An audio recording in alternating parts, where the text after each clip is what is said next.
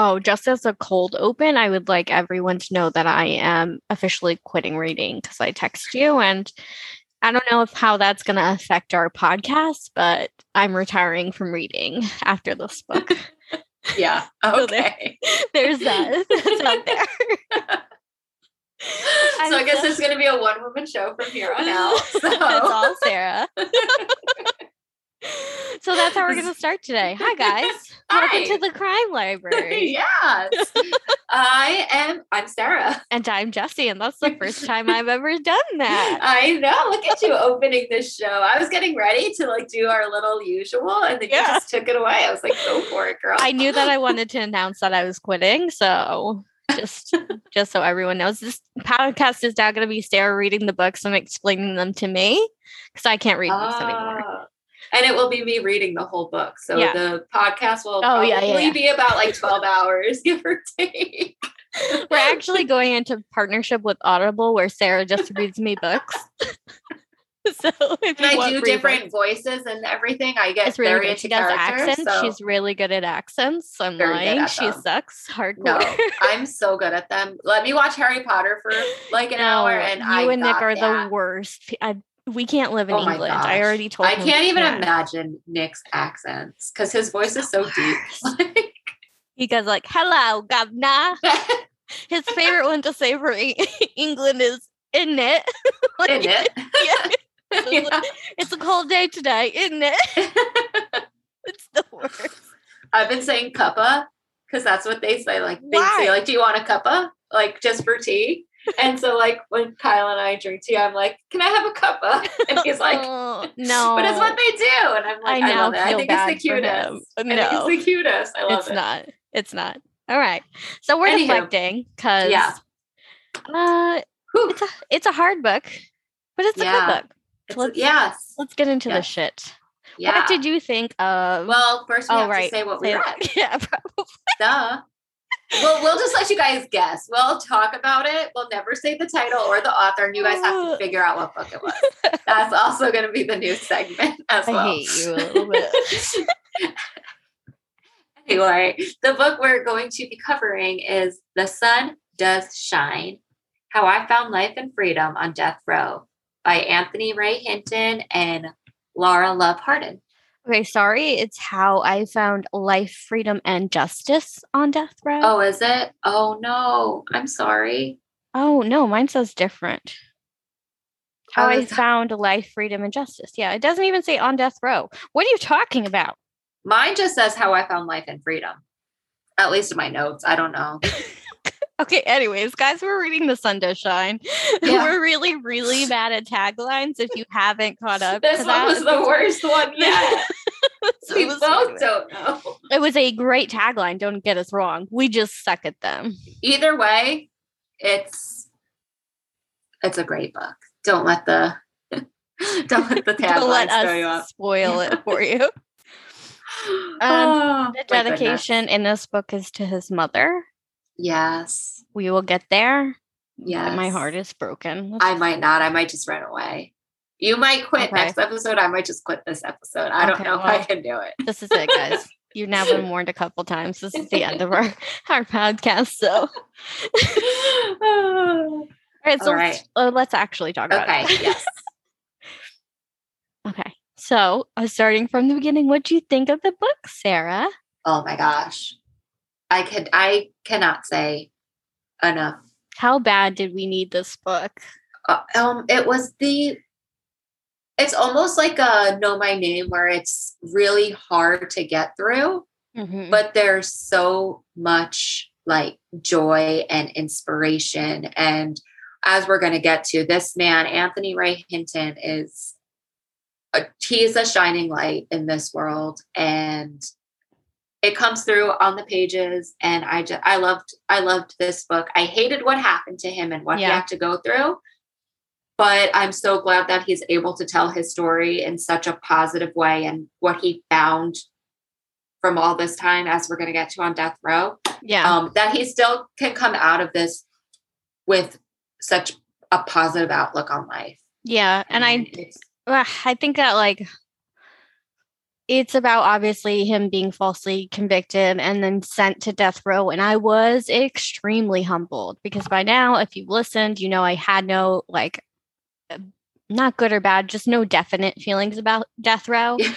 And now the death penalty, sorry, no definite feelings about the death, because it logically I was like, I'm against it. And then emotionally I was like, I don't know how I feel about it. But going through his story, knowing that at the end of the day, the book says 1 out of every 10. So for every 9, like quote unquote, rightful death penalty sentences carry out, there's one innocent person. And we're basically saying their life doesn't matter. Yeah. Humbled me so much. Literally while I was reading. I'm officially against the death penalty. That's what I was going to say. While I was reading this, I was thinking that. I was thinking, I wonder if this is making Jessie go back on what she was saying. I watched a couple of things on Bryan Stevenson, his lawyer, who the movie Just Mercy is about him. And I want to see that after this. I didn't want to get their stories mixed up, the facts of their stories mixed up, but it's literally about the same thing. A Black man in Alabama being wrongfully convicted when there is extreme evidence that he didn't do it and sent to death row. So this is basically what Bryan Stevenson, the lawyer, does, is fight for people who are on death row, but he's very much against the death penalty. And watching his TED talk on it, I feel like I'm going to cry already, just because he says it's something that most people aren't aware of. You're not involved in it, so it's not your issue. And that very much brought me to my place and made me think. I've said a bunch of times I'm never going to have to worry about it, hopefully, so it's not my thing to worry about. But it's innocent people, and even if it's not, you come to kind of change feelings about the death penalty in general. Yeah. I think I do. Yeah. I mean, I've always, for as long as I can remember, been against it. And so much of what he was saying in this was exactly how I thought about it. Yeah, so he put it into a different perspective for me that I really it really makes it in your face. Yeah. When it's the man sitting and there. We'll get to his thoughts on it later, but yeah, just we were just talking about how much we highlighted in this book, and this book is and he had someone help him write it, which I think is amazing, because he got to say all these things and have someone help put it in a way where people could walk through his story with him. And I'm just so glad they did it. I'm grateful for him and his lawyer, Bryan Stevenson, and I'm grateful for his writing partner, and I'm grateful that we read this book, because honestly, after the Jeff Davis 8, we needed something. Yes. We needed something to just feel good about, and his story is awful. Oh, it's But him terrible. As a person, I'm so glad we got a little bit of his soul to see, and just like you said, he shines as a human being. So yes, 10 out of 10 recommend. Yeah, obviously we recommend. We just spent 3 minutes telling you we recommend this book. So just some backstory. He, Anthony Ray Hinton, he goes by Ray. He grew up in a coal mining town outside of Birmingham, Alabama. He and his family, they don't have a lot of money. No, he's one of 10 kids. Yes. And his dad, a lot of people in this town are coal miners, and his dad was in a coal mining accident, so he was put in an institution. Yeah. And they didn't have a lot of money, and there's 10 kids, which is already insane. Exactly. And they're a Black family, and they're in the South. But he really talks about how for a while he was kind of unaware of everything happening outside of his little community, because they got to grow up with other families like his, and he had a really happy, peaceful, loving life. Yeah. And him and his best friend Lester. Yes. Yeah. Him and his best friend Lester kind of had the same, they're both their mom's youngest, I think. I know he is, but their families kind of mirror each other. Lester's dad isn't around, and they have this weird full love community thing where everyone is helping to raise the children, and their families are kind of blended, and it's just it just sounds really nice and amazing. Yes. And you could see his love for his mother throughout every single part of this book. Oh my goodness. It was so amazing. It was so heartbreaking. It was And everything. I love my mother, but I'm like, damn, I wish this woman was my mother. Exactly. His mom. When he talks about the lessons that she teaches him, like the things that eventually he comes to question because she's so, in her mind, everything is just black and white. Like you do the right thing and you be a good person and life will be good to you. And then they have this thing happen to them that is just awful that neither one of them can believe it. But I really think he stayed alive for the longest time just because his mom was still alive. Yeah. Yeah, we'll get to that. Anyways, I'm not ready for that yet. But I know. So he grows up. He is the youngest. He stays home with his mom. And then around the time, So he grows up. He stays with his mom, but he's working in a coal mine and he's not happy with it. He wants to travel and see the world. And he's not getting paid like a large amount of money. So he has no way to like be a traveler or see other things. And he says that he'd rather be poor in the light than rich in the dark, because he says he's like just so tired of going down in that coal mine, never seeing sun, people cough up black from their lungs, and he's just tired of it. He's over it. Like he's just, and eventually he had an accident, but he had an accident. He has had his dad taken away from him. Like it's not a safe job being a coal miner by any means. So I get that, but he does when he's young make a mistake of going to a car lot, taking a car for a test drive and then not bringing it back, stealing a car. So he gets a little bit of trouble, and I'm not trying to like diminish that, but I understand the reasoning behind it as you know, you're not supposed to be like, oh, I get why they committed that crime. But eventually the guilt of doing this thing and knowing that his mom didn't raise him that way sends him to confess about it. Yes, and exactly. He does turn himself in and he does his time for that crime. Which is very short and not that big of a deal. Like it's not, he didn't hurt anybody. I'm not saying crime is like, don't go steal cars. But in the grand scheme of things that people can do, it's a blip on the radar, really. Yeah. So he's very, he has morals. Like not everyone would turn themselves in. And exactly. I think that's one of the biggest things that comes from that. It shows you, because he talks about how much he loved that car. He said that in the 2 years he had it, it was probably in better condition than when he first drove it off the lot, because he loves that car, but he's driving his mom in the car to church and there and there. And he said that he's getting like physically sick thinking that he's driving his mom around in this car that he knows he got the wrong way. Which I feel like he does. He comes clean and we can relate to that. I think if we did something wrong and we were sitting on it, like exactly. We just his moral compass. It might have been had some like momentarily like wasn't working, but he definitely knows right from wrong and is able to admit when he does wrong.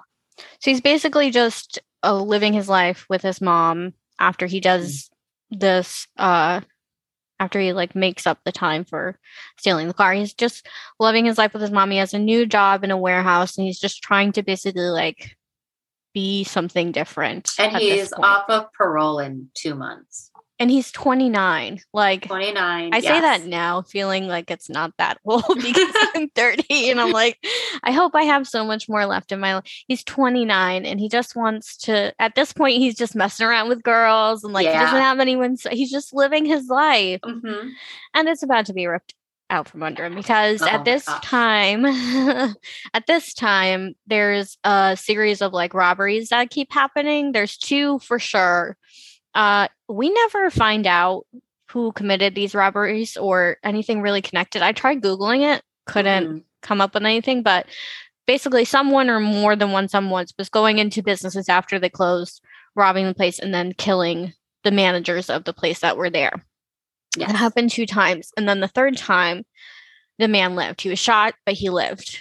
And eventually this man would go on to say that it was Ray who shot at him and robbed him.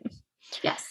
So Ray is arrested. He's just mowing the grass at his mom's house. 2 police officers come over and they arrest him. And he's literally thinking from day one, which I feel like everyone would, this is going to all go away. They're going to know I didn't do anything. It's not going to be a big deal. This is going to all go away. Like, I feel like anyone in that situation would be like, they made a mistake. They're going to know they made a mistake. I know I didn't do it. So eventually they're going to know that I didn't do it.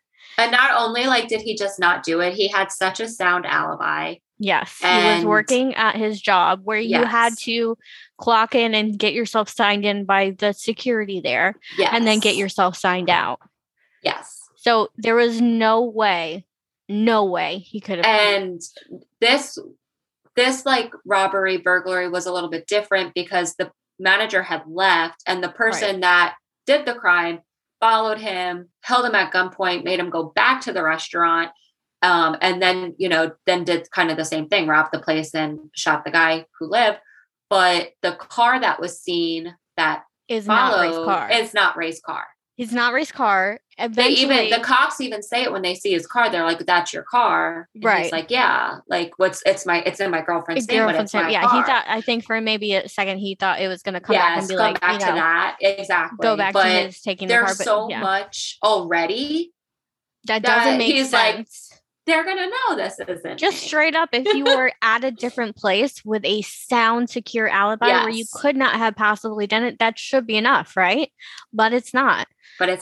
So he gets taken into jail. They find a gun in his house, and this becomes literally the glue that holds everything together. I'm saying, and it's the stupidest glue that I've ever seen in my life. It's not real glue, but for the prosecutors, it's not glue at all. We don't know what it is. It's bullshit. It's like Dollar Tree, like double-sided tape.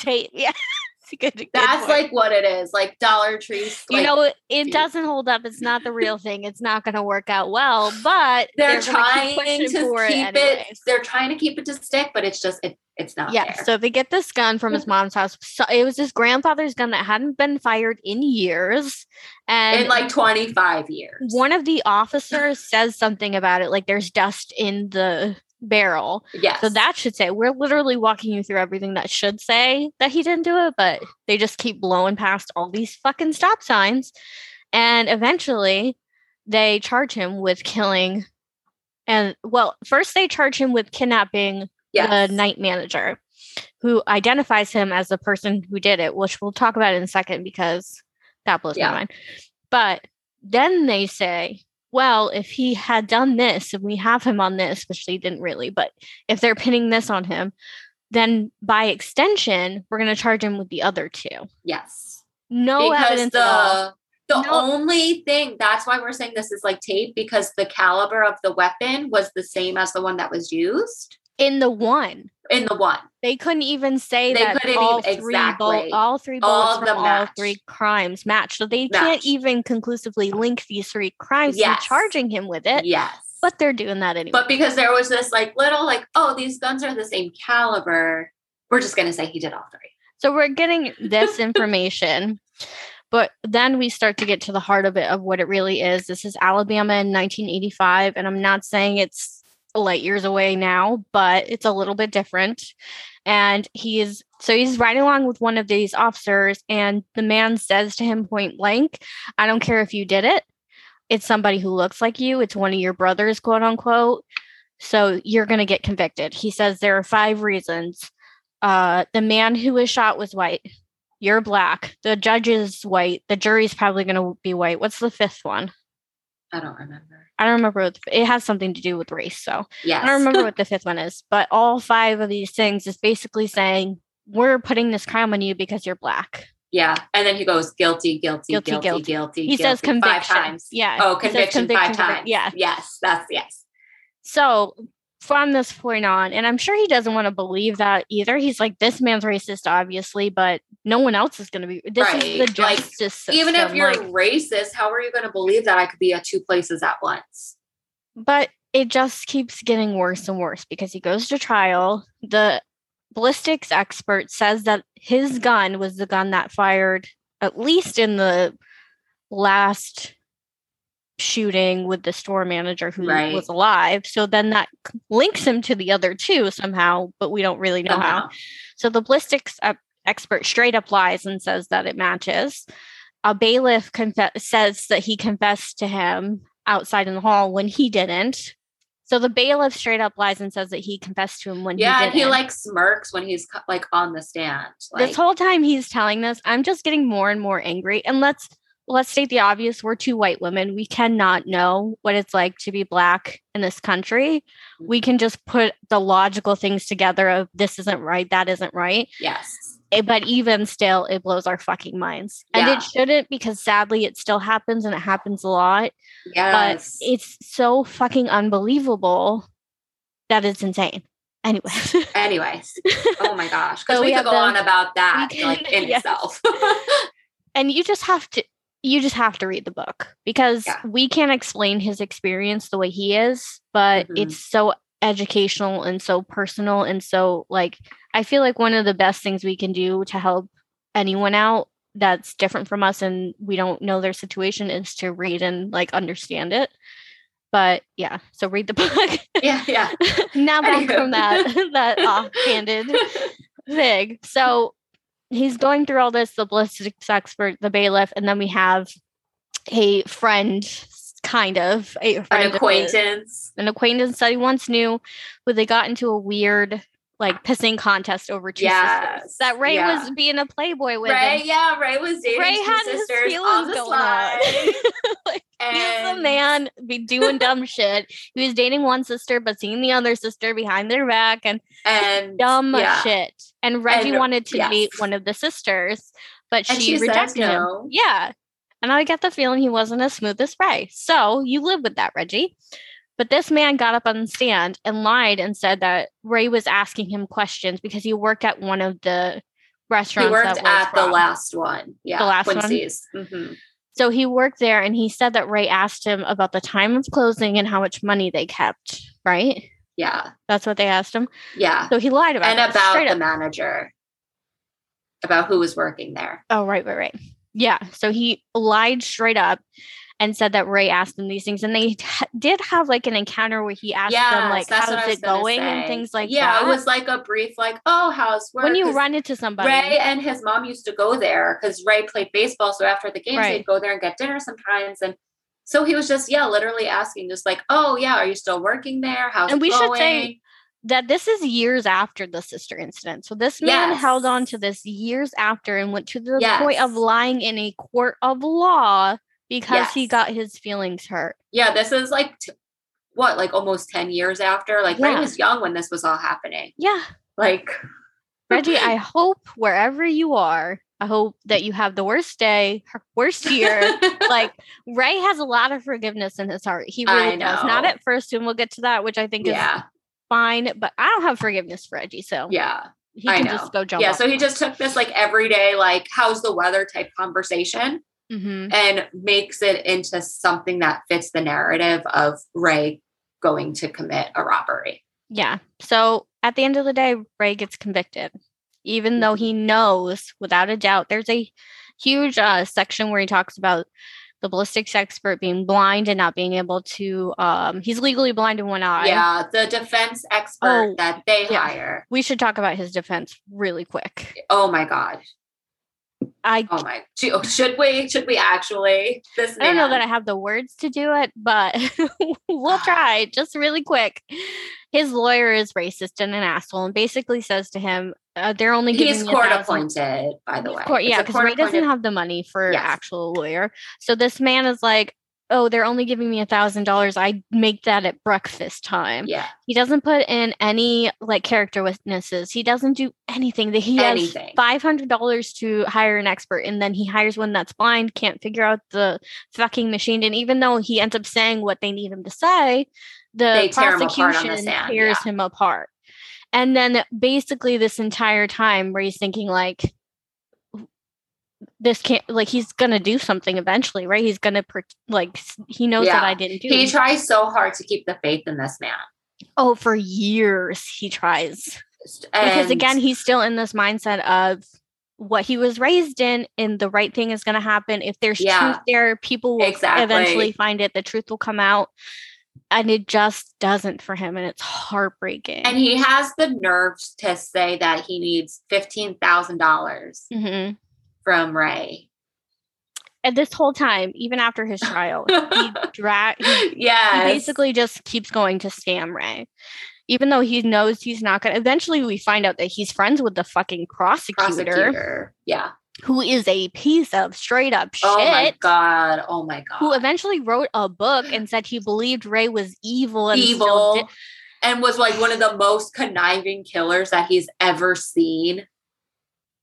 Sarah, I can't. This is part of the reason why we have to stop this podcast, because I just can't fucking do it. I just can't. So he ends up convicted. And he gets sentenced to death. And I think that I just haven't thought of that moment. And that's probably why. Because I've never put myself in the position of knowing you have not done it and then facing death by the state. At this point, that's an electrocution chair. Yeah, they brought back the electrocution chair in Alabama. Because it's fucking Alabama. I have so much shit to say about Alabama. Once we get to the fucking appeals. Anyways. I know, it just seems so barbaric. Like. Okay. Anywho, yeah. Okay. So yes. Gets sentenced to death. And he's transferred to, I think it's Holman Prison, right? Holman. Mm-hmm. He's transferred to Holman Prison, where he spends the next 30 years of his life on death row. Oh, and mind you, when the manager gives the description of the man that robbed him and tried to murder him. Oh yeah. He said he's 5'11". Mm-hmm. What did he say? I don't even know how many pounds. Yeah. But it was Ray 6'2", and he said that he weighed a good 40 pounds on what the description of the person was. It was a significant amount. Yeah. And it shows you that I knew this before, but it just shows you that the human mind is not, especially someone who's been through what this man went through. I'm not trying to take anything away from him, but it does show you eventually you learn that he was shown a lineup and the cops initial Ray's picture. Yes. And Reggie had given the manager Ray's name. He said, I know a guy that matches that description. Yeah. So he already knew Ray's name, and then the picture of Ray had his initials on it. So yes. But what I was getting at with the size was that the size of this fucking death row cell. Yes, that is a very good point. But yes, I mean, that was all important too, because this man was given his name. The whole lineup was or the picture lineup at least was a whole scam. And I think probably this dude trusted in the cops the same way that Ray trusted in the cops. Exactly. And thought and they were also, doing their job. If he's a white man, he might have been a little bit racist. Yeah. And also, maybe didn't care. Kind of like what they said. One of your brothers, quote unquote, did it. I don't know, because I feel like if someone shot me, I would want that person, not someone else. Well, we'll also get to that. Okay. Revenge killings. Right. But anywho, the size of this death row cell is 5 foot by 7 feet. I know. When I watched it in interview today and he said that, it finally clicked for me. I was like, that's literally a little bit taller than me and a little bit taller than Nick. If you were to lay So if you down. and Nick lay with for to make 30 a rectangle. years, 1 hour a day outside in a cage. And then a shower every few days. You have to be showering with another person. The guards watch you the whole time. Yeah. You eat your food. There's not even prison you think of, where you go out into the common room and you kind of walk around. You literally on death row, they're all in their own cages, literally cages. With rats and roaches. And he says something the rats and roaches get to come freely and I don't. And it broke my motherfucking heart. That vermin and things that people spit on have more freedom than this innocent man. Oh, sickening. As he's gotten on death row, and I get that going through that makes you change. Going through that knowing you're innocent and you're with these other people makes you change. He says that literally everything kind of washes away. He's on death row with these, I think 40 something other people. Yeah. They're all in cages. They can't really see. They're all facing forward. For the first 3 years, he doesn't speak. Yes. Not to anyone other than his mother and Lester, who come every single week. Yeah. And his mom asks him every time she comes, when are you coming home, baby? Yeah. Sarah. I know. And he lies to her and says, soon, Mama. And I just can't. Well, because obviously once he understands how long the process actually takes. Yeah. But I think in his heart, he truly did think it was going to be soon because he still knew that he was an innocent man. And he goes through like anger and hate. Yeah. And he literally so much hatred. Pictures murdering the prosecutor. And I find this part so important because eventually he does get to forgiveness and hope. But I'm glad that he was like, listen, I'm human. He loses faith in God for a little while. Yeah. He literally is like, if God knows I didn't kill this man, why didn't he make it so that I'm free? He goes through a very real thing, and it's a dark place where he's secluded every fucking day of his life. Yeah.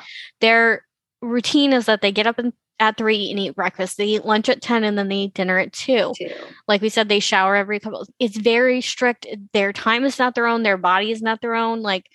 And he knows he didn't do it. Yeah. So he goes through a really dark period. And I'm grateful that he put that into the book and didn't gloss over it because those are all valid. Natural. Yes, exactly. I think anybody in that situation would feel similarly as to how he did. Because if he had just jumped to oh God will get me through this straight away, I probably would have been like, right. If he didn't feel that anger and that, he was mad and he had every right to be mad. Look at what this system was doing to him. And continued to do to him throughout appeals. Because, you have, and I get it. His appeals kept going through different courts, like the regular court, the Alabama Supreme Court. And they just kept bouncing around. The amount, one, that I didn't know about the court system is insane, but 2, the time that the courts take away from people, because all this time he's sitting there hoping for something. It takes them a year to file this motion and then 6 months to get a judgment on it. And then just literally, this is how he ends up 30 years in because the court system takes so much time for a man who, once you're convicted, you have a right to a speedy trial, and everything kind of before you're convicted is fine-ish. Maybe a year. Yeah. It's just fast as they can.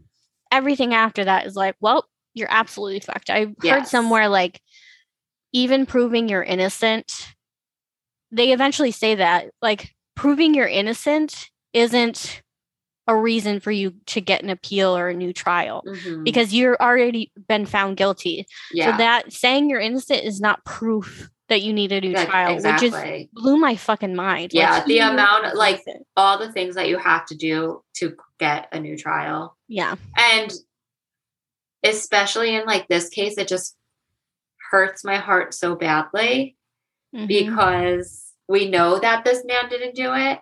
And it's just a consistent cycle of no one giving a fuck in the court system. Because they're saying guilty. He's already convicted. He's already convicted. He's already convicted. He mentions it during his trial that, you're supposed to, it's innocent until proven guilty. But he said he felt from the moment he stepped into that courtroom, he was guilty and had to prove his innocence, which is not the way it's supposed to be.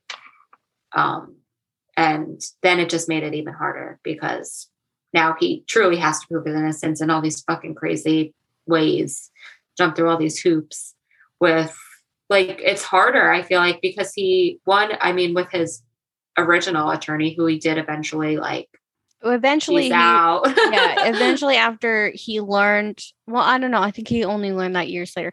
Eventually after he kept pushing him for more money, he was like, I have no money. Because he wanted his mom to mortgage her house. Yeah. And he calls Lester and he's like, do not let this man near my mother. Do not let him speak to her. Because he finds out that, because he finds out that his mom is writing his lawyer Right. I don't think he learns about the money until later, but yes. Yeah, but he does. Eventually he learns that his mom was sending $25 every time she wrote this man a letter. Right. And she had Ray, nothing. It was Ray, literally, he knew that was everything to her. It literally means that some bill is not getting paid because there is no extra money. That's how I grew up. Like, you can't, there is no wiggle room in that for you to send, especially back then, $25. Yeah, it was a lot of money. And he knew what he had said about the $1,000. Like, Ray knew that. He was like, $1,000 is nothing.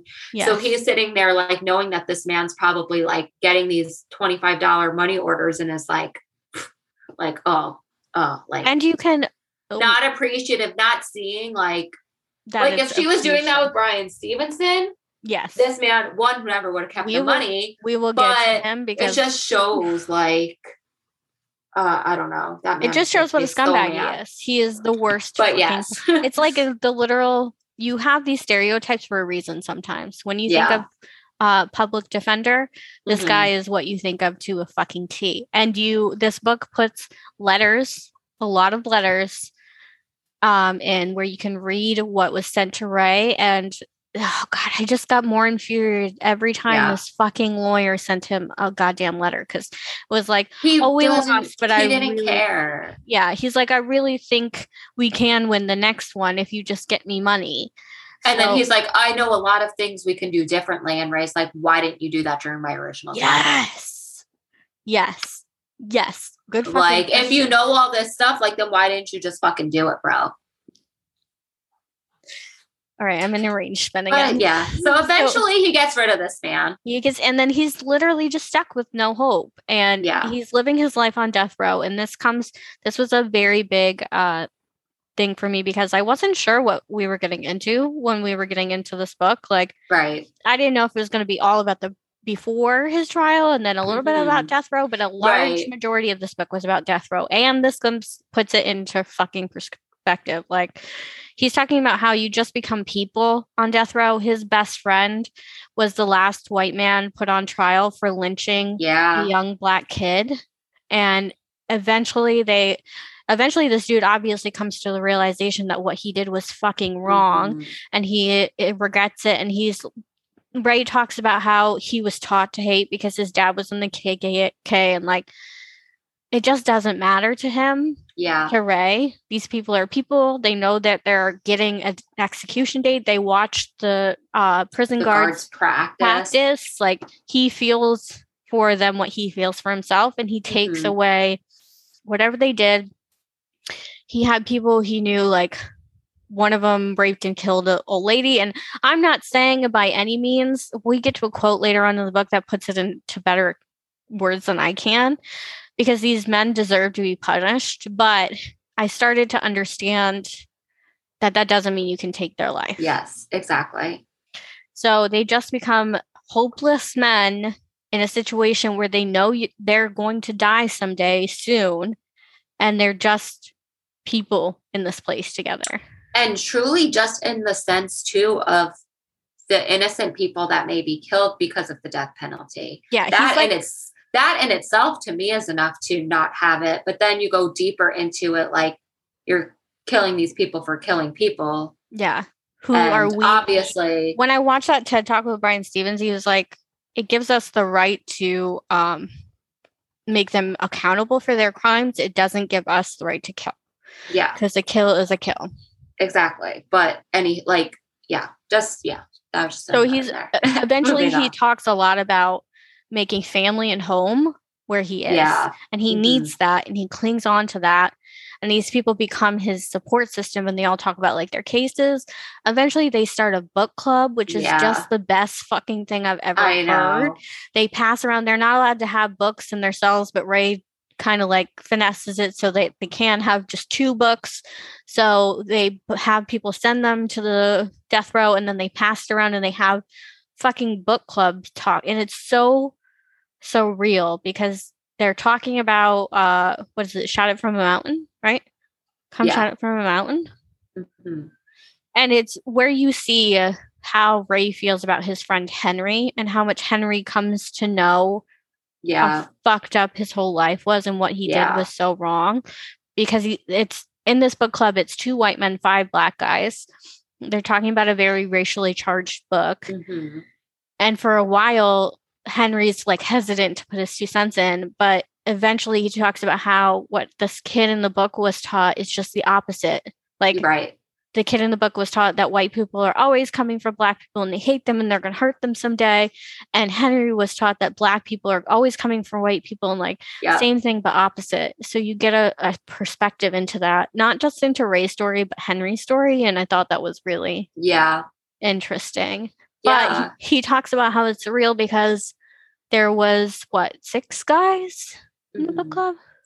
6, including Ray, was 7. Yeah. So there was like 6 guys, and then just one by one, they kept getting sent to the electric chair, and each space would be empty. They would never fill it with anyone else. Mm-hmm. And that's a fucked up image. Yeah, it's so sad. I know. Until eventually they couldn't do the book club anymore, but they would just have it like impromptu book conversations. Yeah, they would just start talking about it.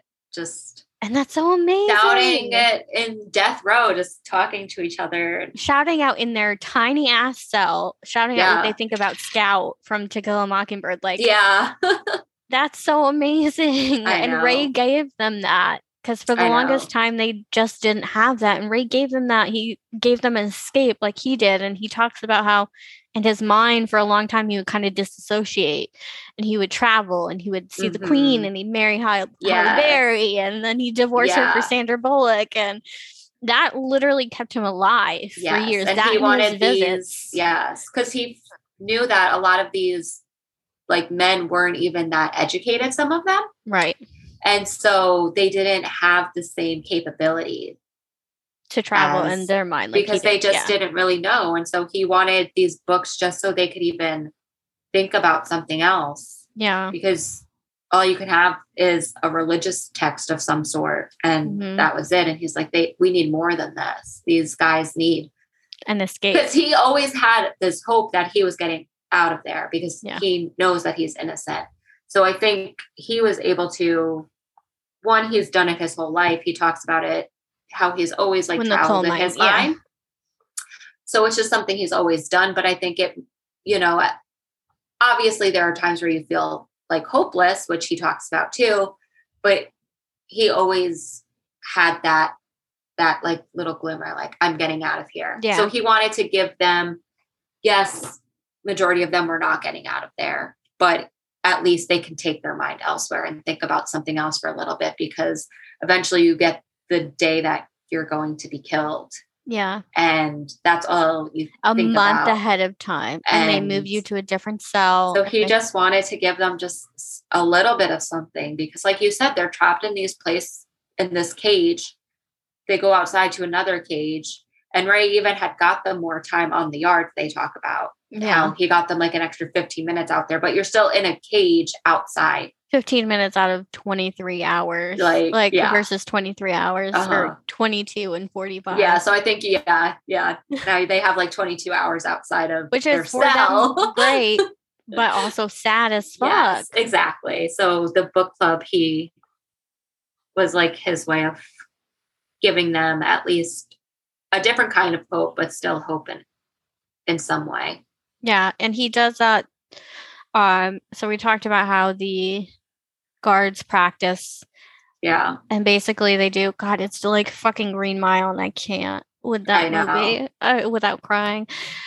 They practice, they do and then they bring the guy, whoever it is, to the electric chamber and they strap him in, shave his head, put a bag on his head and electrocute him, which is all fucking horrifying and terrifying and crazy. But as they're doing this, Ray wants to give them something to let them know they're not alone, because you're waiting in death with a black bag over your head. And him and all the other guys on death row bang on the bars, and that becomes a very big thing, like just to show not only the person dying, we're with you and we remember you, and like no matter what you did, we're still here. But also I think give Ray hope that other people are with him too. Like he's not alone in this experience, even though it's a fucked up situation. He's not alone in that situation, but the banging on the bars things got me every single time. I'm crying for these men. This is what I'm talking about. Like, I'm crying for these men that killed somebody or put a hit on their wife. And yes. I'm crying for them because this is a horrible experience. And yes, they did something horrible. But now I'm just thinking, like, exactly. But a life is still a life. And that's does it make us them to do that to them? Like, there's a quote. He says something about, it's supposed to be the people's choice to put someone to death. Like, you're representing the people when you condemn somebody to death. But what if I asked you, Larry, what you thought about putting people to death? What would your choice be? Yeah. And hey, I'm going to kill this person for you. Like, personally, yeah. It's in your name. I'm doing this is basically what he says.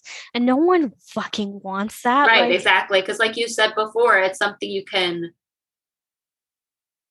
oh yeah, I'm, put them to death. You don't have to think about it. Yeah. You can disassociate it from it. But when it actually is like personal, in your face. That. Yeah. So just the whole description of being on death row puts you in that place, that time, how Ray was feeling. And he literally lived for visits with his Lester, who this man was a bitch. You better be a Lester to me. If I ever get... You are a Lester to me. Lester rode with this dude throughout his entire jail and never missed a visit. Never missed a visit. He would drive 6 hours. 6 to 7 hours every day. After he would get off like overnight shifts sometimes. And at first, his mom was coming with him. Then his wife started coming with him. And he doesn't want to... like such a beautiful person. Yeah, there's like a moment in time between both of them where Lester doesn't really tell Ray that he got married because he doesn't want to put it in Ray's face. Like, I'm out here living my life. And Ray's like, it's okay. Like, I'm not trying to take anything from you just because I'm in here. Oh God, their friendship is so amazing. She starts like coming with them, and she loves Ray just as much, and she wants him out of there. And I like love her. I love Lester, and I love their moms. Lester's mom came every time too, until she couldn't anymore. Yeah, but eventually, as they started getting older, the moms kind of had to take a step back. Here. This is just quickly. This is why I'm quitting. I texted Sarah before this book began, and I said, if his mom dies before he gets out, I'm never reading another book again, because they're from page 1. I was like a chapter in when I sent that to you. Yeah, it was from very page 1, their love and family and connection, and her support of him, and his just like faith in her, and it was so fucking moving that I thought, life cannot be that unfair that this woman would not see her baby outside of jail again. And she dies of cancer before she gets to know that he was set free. Yes. First of all, I have goosebumps. I literally have goosebumps. And I am going to cry, and I'm going to rage cry. I cannot handle the fact that these people came every fucking weekend to visit him, knew he was innocent, and had to see him go back into that prison every goddamn time. Every time. And then eventually she was too sick to even visit towards the end, and they did what we do, and they were in denial land, and he kind of acted like he didn't know why she couldn't come visit him, and like he understood, but he was not admitting to himself that she was dying. He didn't want to admit it, And then she fucking dies. And when she dies, he loses his will to fight. This is after we'll get to Brian in a second, his attorney. This is after he's actually kind of making moves in his case. Yeah. When he loses his mom, he thinks about committing suicide, which is something he's been talking about not wanting to do. Yeah. For like 20 years at this point or something. I can't remember exactly how far. Yeah, because he always kind of says, like, it would be easier for me to take my life than let the state take it. Yeah. But he never really wants to do it because he, like we say 1,000 times, he just wants to get out of there. And he just wants to walk out. And he knows that he's innocent. But at this point, he loses. And I understood that so fucking deeply. Yeah. It was heartbreaking for me. Yeah. But then, like, he hears her and he sees her. Yeah. So he has a moment where basically he hears a voice telling him, like, don't let these people win. Don't let them kill you. You kill yourself. And he basically, like, says it's the devil telling him, like, give up. like, you're nothing. You're not worth anything. Yes. And then he hears his mom's voice and she's like, I did not raise you like that. You are not a quitter. And I could just picture this little old lady. He always talks about her Sunday dress, and I could literally picture her just decked to the nines. Yes. Just whipping his ass into shape. And like, you better not give up, because at this point he was making like progress of some sort, and he did have more hope for it. But I got it, dude. I understood it. Years prior to that moment, he felt like his case was done. Mm-hmm. There was no more case. And he was starting to accept that he was going to die on death row. And he was telling Lester, I don't want my mom to know. When you guys come visit, take her, and then tell her after it's done. I don't want her to know what's happening.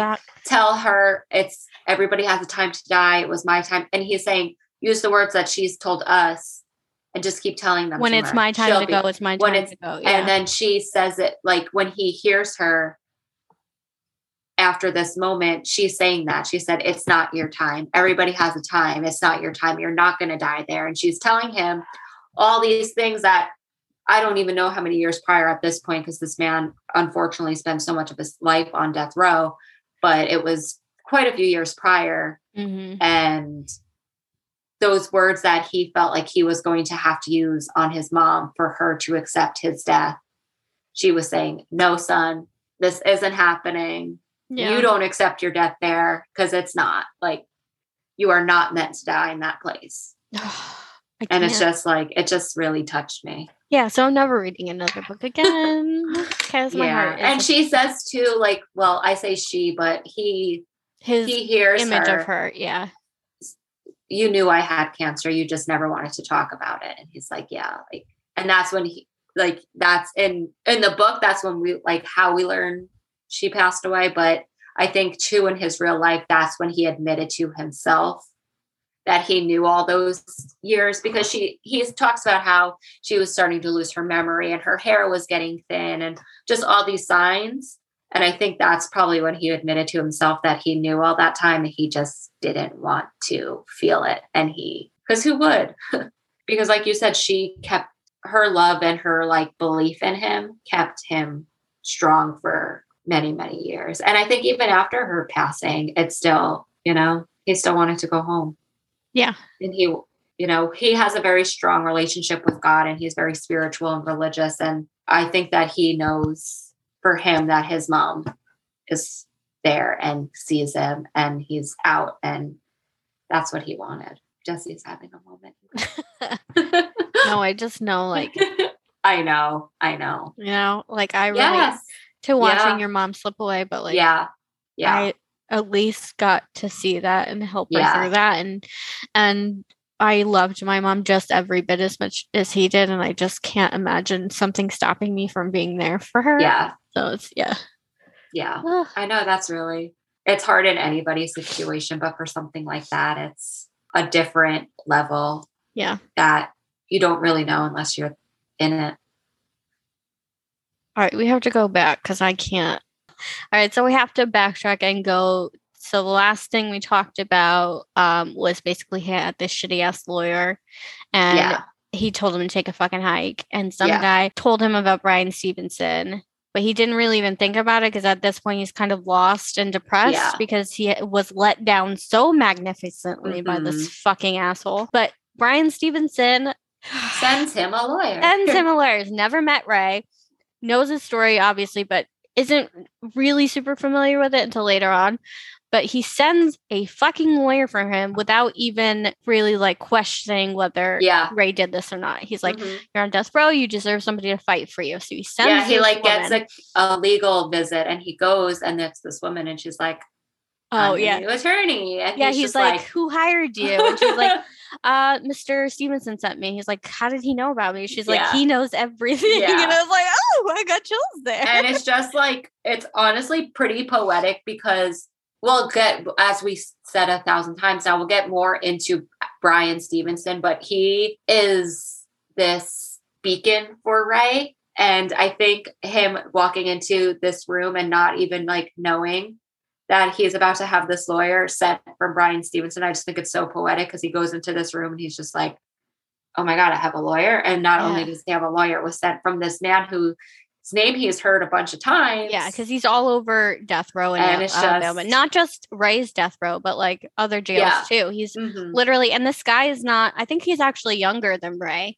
This yeah, lawyer is literally also a baby. Like, yeah. But just starting out he on cares. his, He cares yeah. about people. So So he sends Ray this female lawyer. she does kind of some work for him for a while, and then she gets a new job. She goes away. He sends another lawyer for him. So he's just like having his back all together. Yeah. This guy's kind of a douche canoe. He's excited. One day he comes in, he's like, oh, I think I got you this deal where you can have life in prison. And Ray's like, mind you, he's been working now on Ray's case for 7 years, this man. Yes. This has been, so after the woman resigned from Ray's case because of her new job, he got this new man. From him getting him until this deal, he was with Ray as his lawyer for 7 years. And this is what he gets him. And he's not even, he feels like, even though he's coming from this lawyer who doesn't believe in the death penalty, I think that's literally where this guy's at, not trying to stop the death penalty. Exactly. Basically. He doesn't care if Ray is innocent. Right. And he's not the kind of person who listens to Ray's story and know that he doesn't really make an effort to know him on a personal So we're getting level. Steps away from his first lawyer, but not leaps away from his first lawyer. And he literally says, no, I'm innocent. I would rather die than be admitting in court that I did something I didn't do. He says, if you get me life without parole, then that's it for me. Right. And he has to give up kind of his claim that he's innocent. He has to admit to something he didn't do to get this deal to save his life. I don't care about the death. I care about my innocence. I don't want to be in jail. Right. Whether it's death row or just I know I didn't do this. I should not be here. Yeah. So he cuts this guy loose. He walks away. And he literally says, you're fired. You're not my lawyer anymore. And he's again. And the guy's like, huh? Yeah. This guy's confused. He's like, I just got you this great deal. What are you talking about? No. Like, yeah, maybe for an actual guilty person, that's a great deal, but not for somebody who did not saying like that's nothing, because like not dying is cool and all, but he literally knows he did not commit this murder or these murders in this. If Ray was an actual murderer, like that'd be a different story. Yes. But he's in this, again, little space where he doesn't know what the fuck he's doing. And then he just puts it all in front of Bryan Stevenson. He sends him a letter with his case notes and stuff. And he calls him up. He's like, I don't have a lot of time. I just need you to promise me. He like keeps saying, promise me you'll read my letter. Promise me you'll read my letter. Oh my God. I'm going to cry for the rest of this book.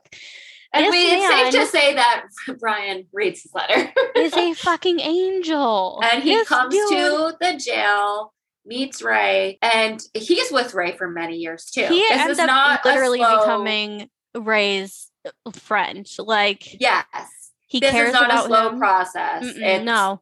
We've already been, at this point, he's already bounced from court to court, but even to the point where Bryan comes in, then he starts to go from one court to the other and back down and back up again. And he's literally fighting Bryan, who is an amazing lawyer, is fighting all of these things. And they're just basically saying, no, he's already been proven guilty. That's it. Yes. This evidence was already the prosecution admitted. At one point, says, because this is years later, again, he's on death row, says it's not worth the time to open it up again.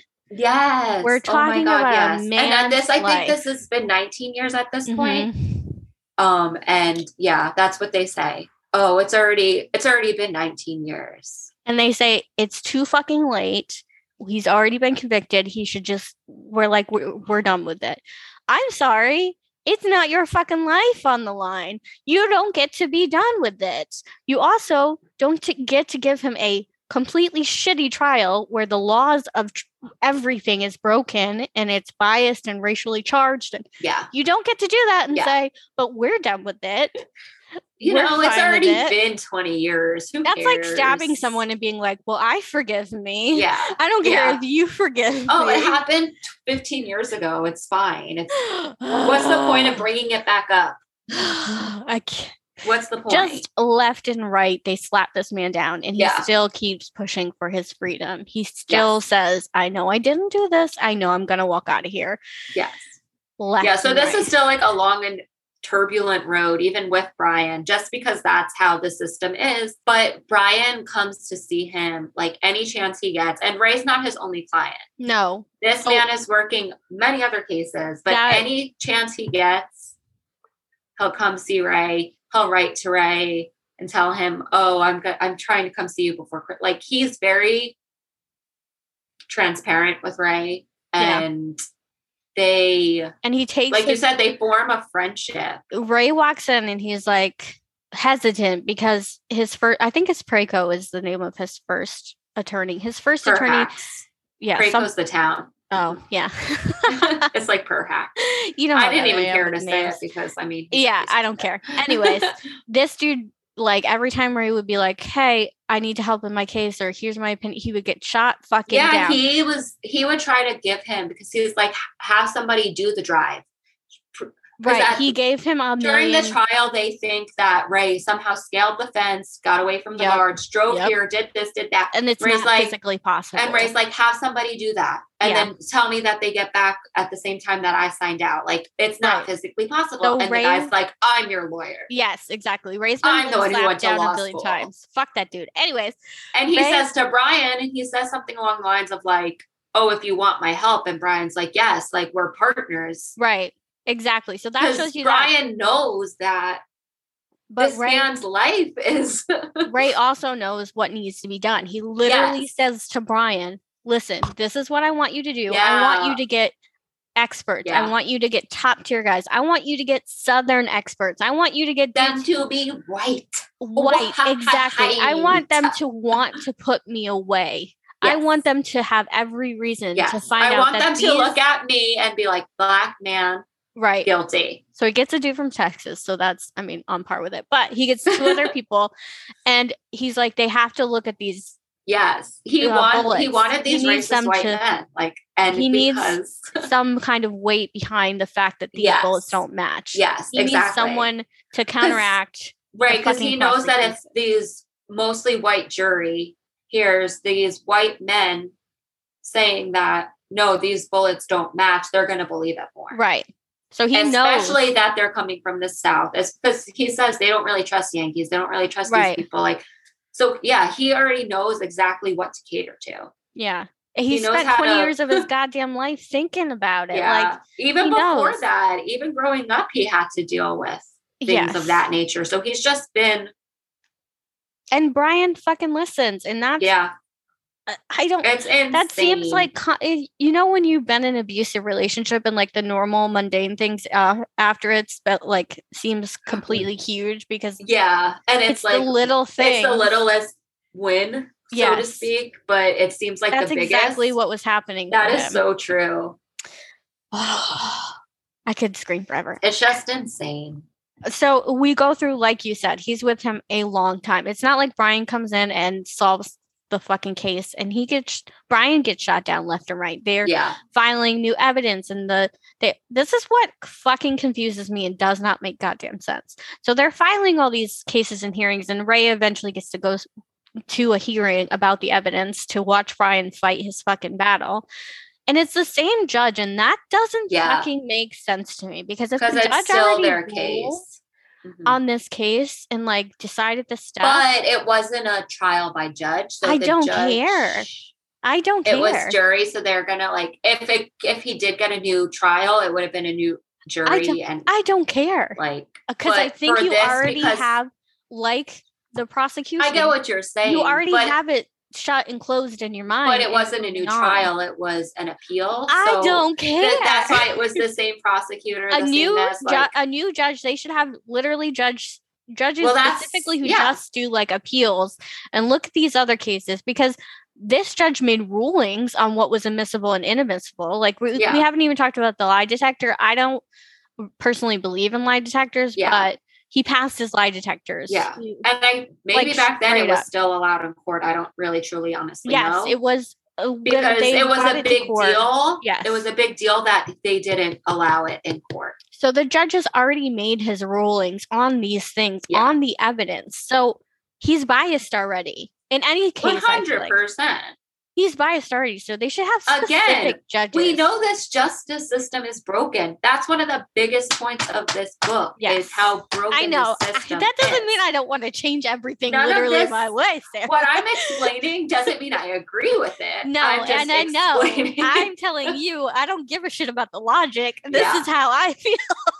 And it's crazy. But yes, like it does. Like you have to go here, then you have to apply for there, then you have to do this, then you have to do that. Yes. And then you have to go back down because he eventually gets to the state level. There's county level, state level, and federal level. Yeah, so he eventually gets to the state level of the the Alabama Supreme Court. And in a weird, not weird, totally valid, but in a like landmark kind of thing, 3 of the 5 judges said that he needed a new trial. But because it has to be unanimous. No, wasn't it? It was 3-2, right? Of the 5 judges. Hold on. Let me see. Because it was ruled against him. But he said 2 people believed him for the first time. Oh, you're right. Yeah, so I think it was 5 judges, and 2 of them ruled in favor of Ray, and 3 of them ruled against Ray. But to him, he was still excited because 2 people believed him, and that was really more than he's ever gotten, other than his mom and Lester.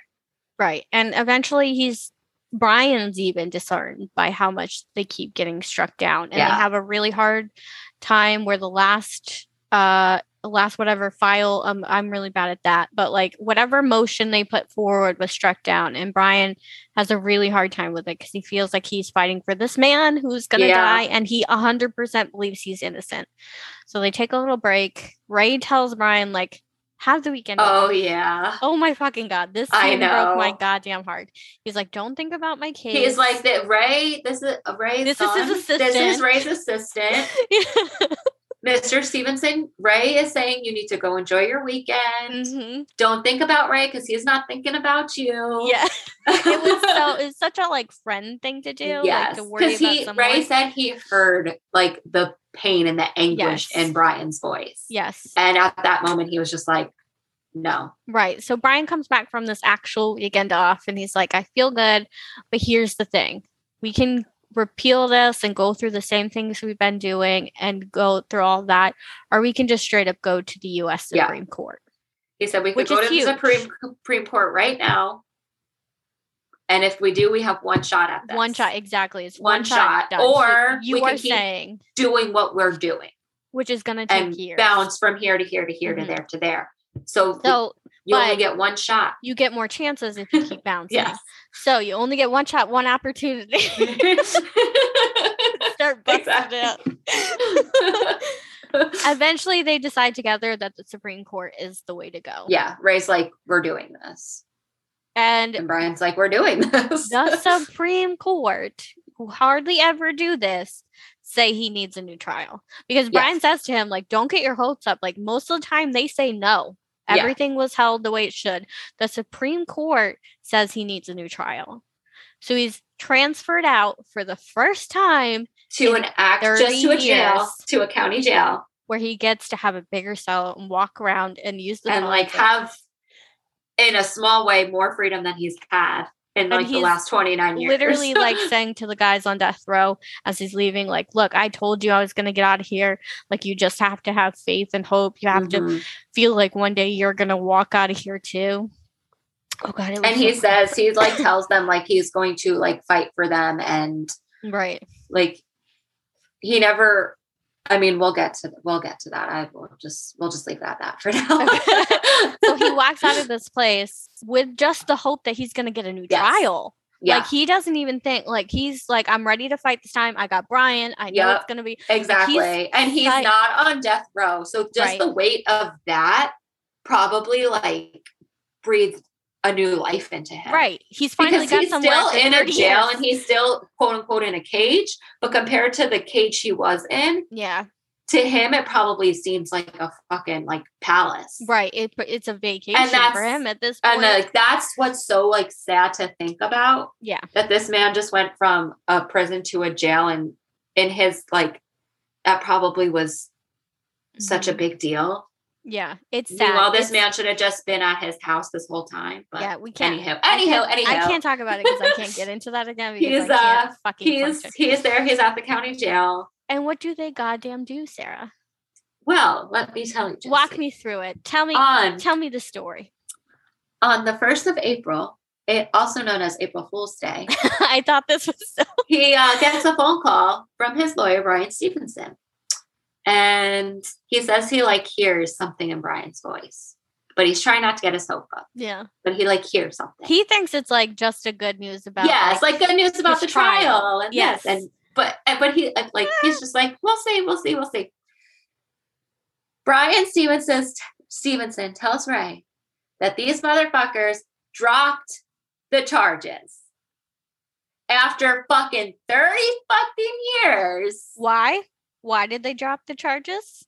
Because they said, well, yes, but they filed and said, yes, we cannot prove anymore that these bullets link him to any fucking thing. Yes.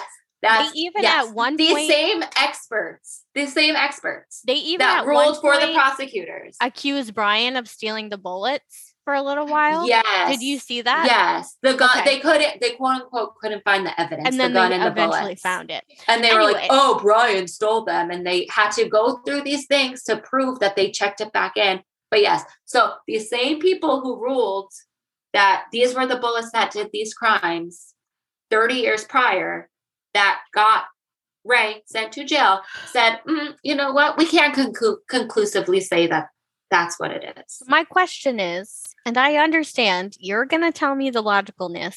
I just need to say this, and I need you to just not give me the logical. Okay. If they knew they could not prove it, why during the appeals process before they went to the goddamn Supreme Court did no one see that and say, okay, if this is the only evidence we have and it cannot be proven today while you're appealing it, there needs to be a new trial. Yes. Well, you asked me not to give you the logical, but I'm going to, because these men were racists. I know the answers to it. Care. I just need to say that out loud because also you already made the point that it's all the same people. Yes, I know. So, and they said, oh, it's already been this long. They cared more. They talk about it. Ray talks about it in the book that in Alabama, getting reelected was more. It meant how many people you sent to death row. To death row, exactly. What the fuck does that say about you, Alabama? For all these people, it was just about them staying in their office that they were in. People's lives were expendable and tradable for them, especially in that in the southern states. A lot of the time, it is, especially if it's a black man, especially, as we know. But it was funny why I brought up that it was April 1st was because when Ray's on the phone with Brian, he's like, "This isn't an really April Fool's Day, right? That would be really mean." And Brian's like, "No." They dropped the case. They dropped all the charges. Brian comes and picks him up from jail the next morning. Which is fine. Listen, it's a moment to celebrate. I'm not fucking taking that away. But these goddamn cowards knew if they went to trial, he could be proven innocent. Lose. And if he was proven innocent, he could sue them. Yeah. So they dropped it and didn't retry them so they could say he was never actually proven innocent. So even to this day, because I fucking Googled this shit. Yeah. Even to this day, they're stating that he's guilty. They just can't prove it. So he does not deserve compensation for the 30 goddamn years he spent on death row. So yes, this is a magical, beautiful thing, but it still pisses me off. But this poor man, exactly. I agree. I thought the same thing. I was like, I hope this man sues them for every single penny that fucking county is worth. But he's in a thing. I Googled it. He is in a thing trying to get compensation. But the state is saying you were never proven innocent. So we shouldn't have to repay you for that. So yes. Yes. He is bullshit. But he gets to walk with Brian out the doors of this jail and gets to hug Lester for the... Did you sometimes the guards would look away and let him hug his mom and hug them, and you weren't supposed to touch on death row, but I think after so long, you kind of have an understanding and build some trust, as sick as it is, because Ray talks about how these men are the ones that kill you, but yes, you also are their family. But anywho, but he has to like full on, like actually just like hug his best friend. And yes, yeah. That's you can watch that on YouTube. Mm-hmm. You can watch that on YouTube. And I watched that today and I bawled my eyes out because they are so fucking happy. Yeah. He is outside without fucking cages for the first time. Yeah. And he talks about the rain. Yes, the rain. I just was telling Jess, because he talks about how he's just so happy. You know, when you see the rain all the time, you want to like run from it. You want to go inside. Yeah. You want to be dry. And he just will sit outside and feel the rain. And I got so inspired from that. Yesterday, it rained for the first time in forever because I live in Southern California where it doesn't rain. And I was at dinner with my husband. We were at a restaurant and I was just like, I have to go outside and I have to feel the rain. And I was just so inspired because as soon as I saw the rain, I thought of Ray and I had to do what he did. And I had to have like that moment because because it's true. It's beautiful. These little things that you don't ever think about. So you take for granted the shit you have every day. Yeah. Mm-hmm. No, that's awesome. So he's kind of getting his life back. And that's kind of where we're ending the book is that he tours, he talks about his experience. He has a rough time readjusting after getting out. He has to sleep on the floor of a bathroom in Lester's house because he has a panic attack. Yeah, he like goes to the bed and he said it's like the softest bed he's probably ever laid on and he can't sleep. And he starts to have a panic attack. And he thinks he's having a heart attack and he's like, is this really how it happens? My first day of freedom, I die.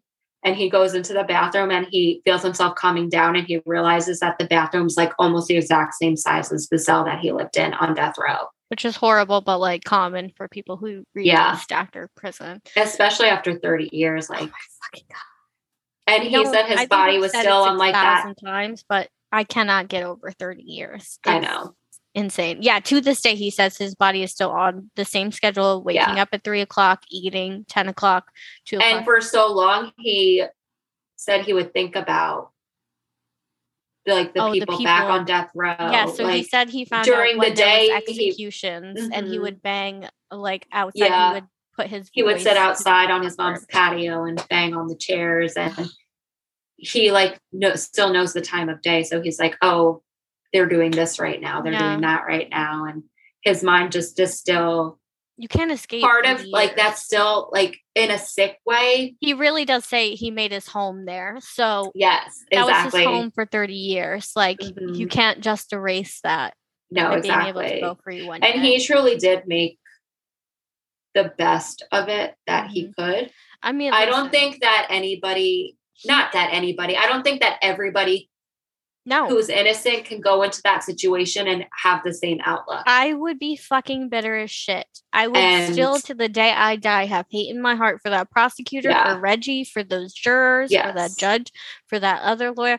I'm not. And he's forgiven all of them. I am not like a good enough person to let that go. And I don't love ending on forgiveness, but I fucking love Ray. And I understand what he's saying. He's like, it doesn't hurt them that I hate them, which is a very valid point. And that's exactly because he knew that the anger that he kept for those 3 years, he remembered that and he didn't like it because the only person it was hurting was him. Yeah. The guards didn't they were like, oh, like, we know you can speak, but they didn't care that he wasn't talking. Like, it wasn't bothering anybody. It was just causing him hatred in his heart. And he was like, it was messing him up mentally. I don't have time for that. Affecting the fucking prosecutor. Exactly. It wasn't affecting anyone other than him. So at the end of the day, he had to let it go to be healthy and okay. And I understand that, but I still hold on to it to the day I die. And Lester bought the house next to Ray's mom's house, the house that he lived in with his mother. And that house had, sat for 10 years without anyone in it after she passed away. Yeah. But Ray ended up getting it and fixing it up. Yeah. And he does work with the Equal Justice Alliance or something. I can't remember but EGI. Brian's, initiative, Equal Justice, I think. think. Initiative. That's Brian's foundation that helped the people on death row. So he does that. He does tours. He tells a story. He's met celebrities. He's talking about how he's playing basketball with George Clooney. Yeah, I like how that fantasy. Exactly, because the way it starts, it's the same way that his fantasies will start. Because if you read this book, you'll read his little like dreams that he has and his daydreams, and this chapter starts in that same way, but he's like, only this time I'm not dreaming. Yeah, it's so awesome. And he brings Lester on his trips with him because he says one day he wants to buy him a brand new Escalade for all the miles he put on his car and pay him back. But for now, this is what he can do for him. So he does it, and he takes him on all of his trips with him, and they get to travel and see things. It's insane to me. And I Googled it. I looked it up because I was fucking curious. But Ray gets married. He does have a wife. Yay. And I hope he's literally just having a beautiful, loving relationship. And I wish everything good for this dude. Everything under the sun good for this dude. So yeah, that's the end of the book. Please read this book. So we're going to do something new. Yes. We're going to start doing just our favorite. Trust and believe when I say that we highlighted everything in this book, but we're going to pick our favorite quote. If the book was 300 words, I have 200 of them highlighted. That's pretty much what we're saying. Yes. Hold on. We're just going to say our favorite quotes and not really talk about it. Just leave it there, I guess, for at the end of the episode. So this one's kind of a long one, but all right. So my favorite quote from this is when he's talking about the convicts on death row, and he's talking about how some of them may have like fucked over the system to try and survive. He says, I didn't blame them. I couldn't blame them. Who wouldn't fight for their survival, for their right to live? And yes, the victims didn't have a chance to fight for their right to live. I understood that. What I didn't understand was how any killing could be justified. Man didn't have the right to take a life. The state didn't have a right to take a life either. They were killing us on behalf of the people, and I wondered what the people would really believe. And then there's a little bit more section, and there's life is beautiful, tragic, unbearable, and humane at times. The pain one man can cause another is limitless, but I couldn't see how creating more pain made anything better. And that's from the beginning, I was like humbled about his experience, but I kept thinking like, yeah, but what about these people who do these bad things? Yeah. And when I got to this quote in this section of the book, it just clicked with me. Yeah. Yeah. All right, you go. There's so many good ones, so I wouldn't say that this is 100% my favorite, but to me, this is one that sums up the book and the whole like thing that happened with him really well. Right. He says, like most death row prisoners, Hinton was presumed guilty before trial. Without money, political power, or celebrity, he was a nameless Black man imperiled by a system of justice that is shockingly tolerant of error, a system that treats you better if you are rich and guilty than if you're poor and innocent. Was that from Brian Stevenson?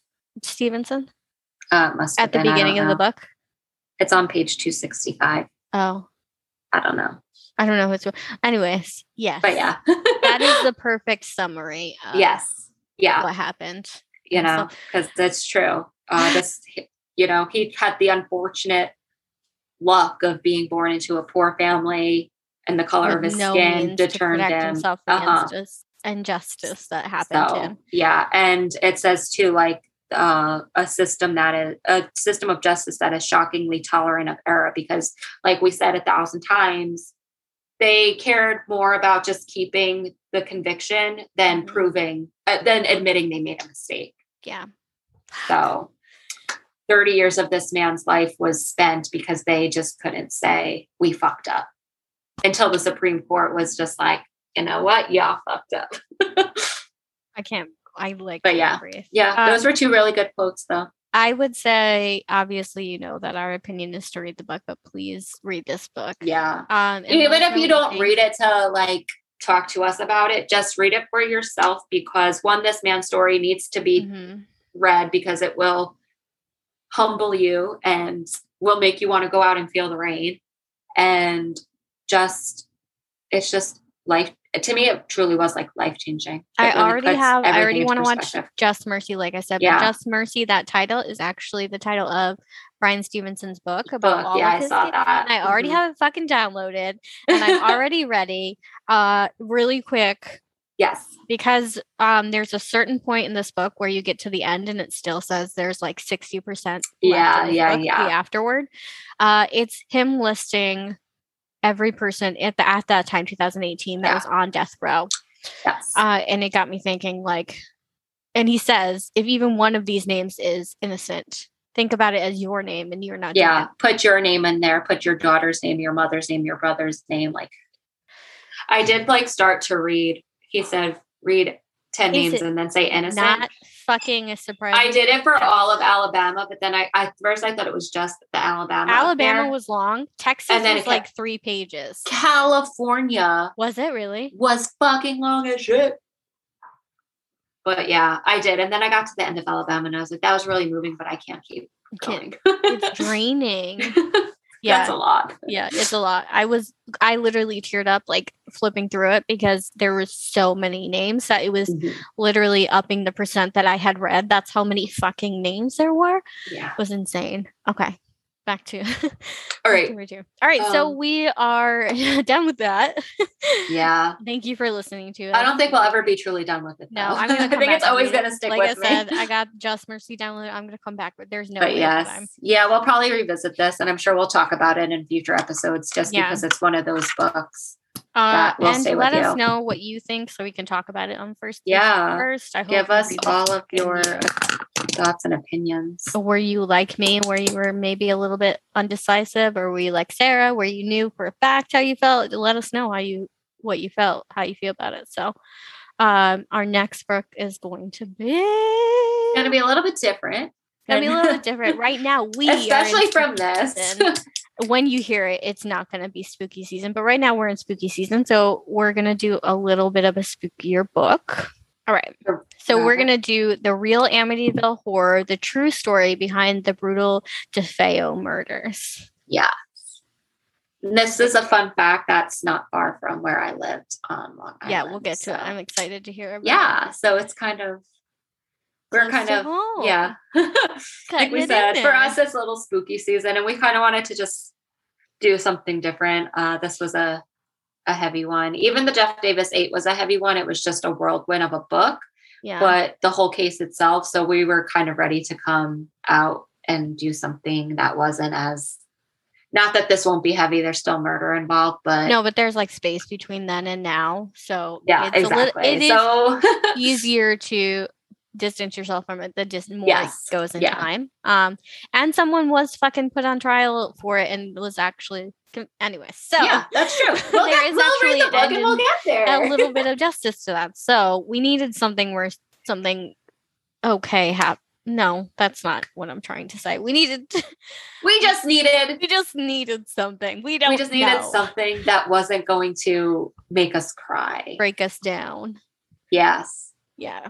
Make us want to we turn off the lights for a week. This because we cannot. It sounds like we're saying it's a lighthearted murder. I know. And it's just not. 100% not. Yeah. Okay.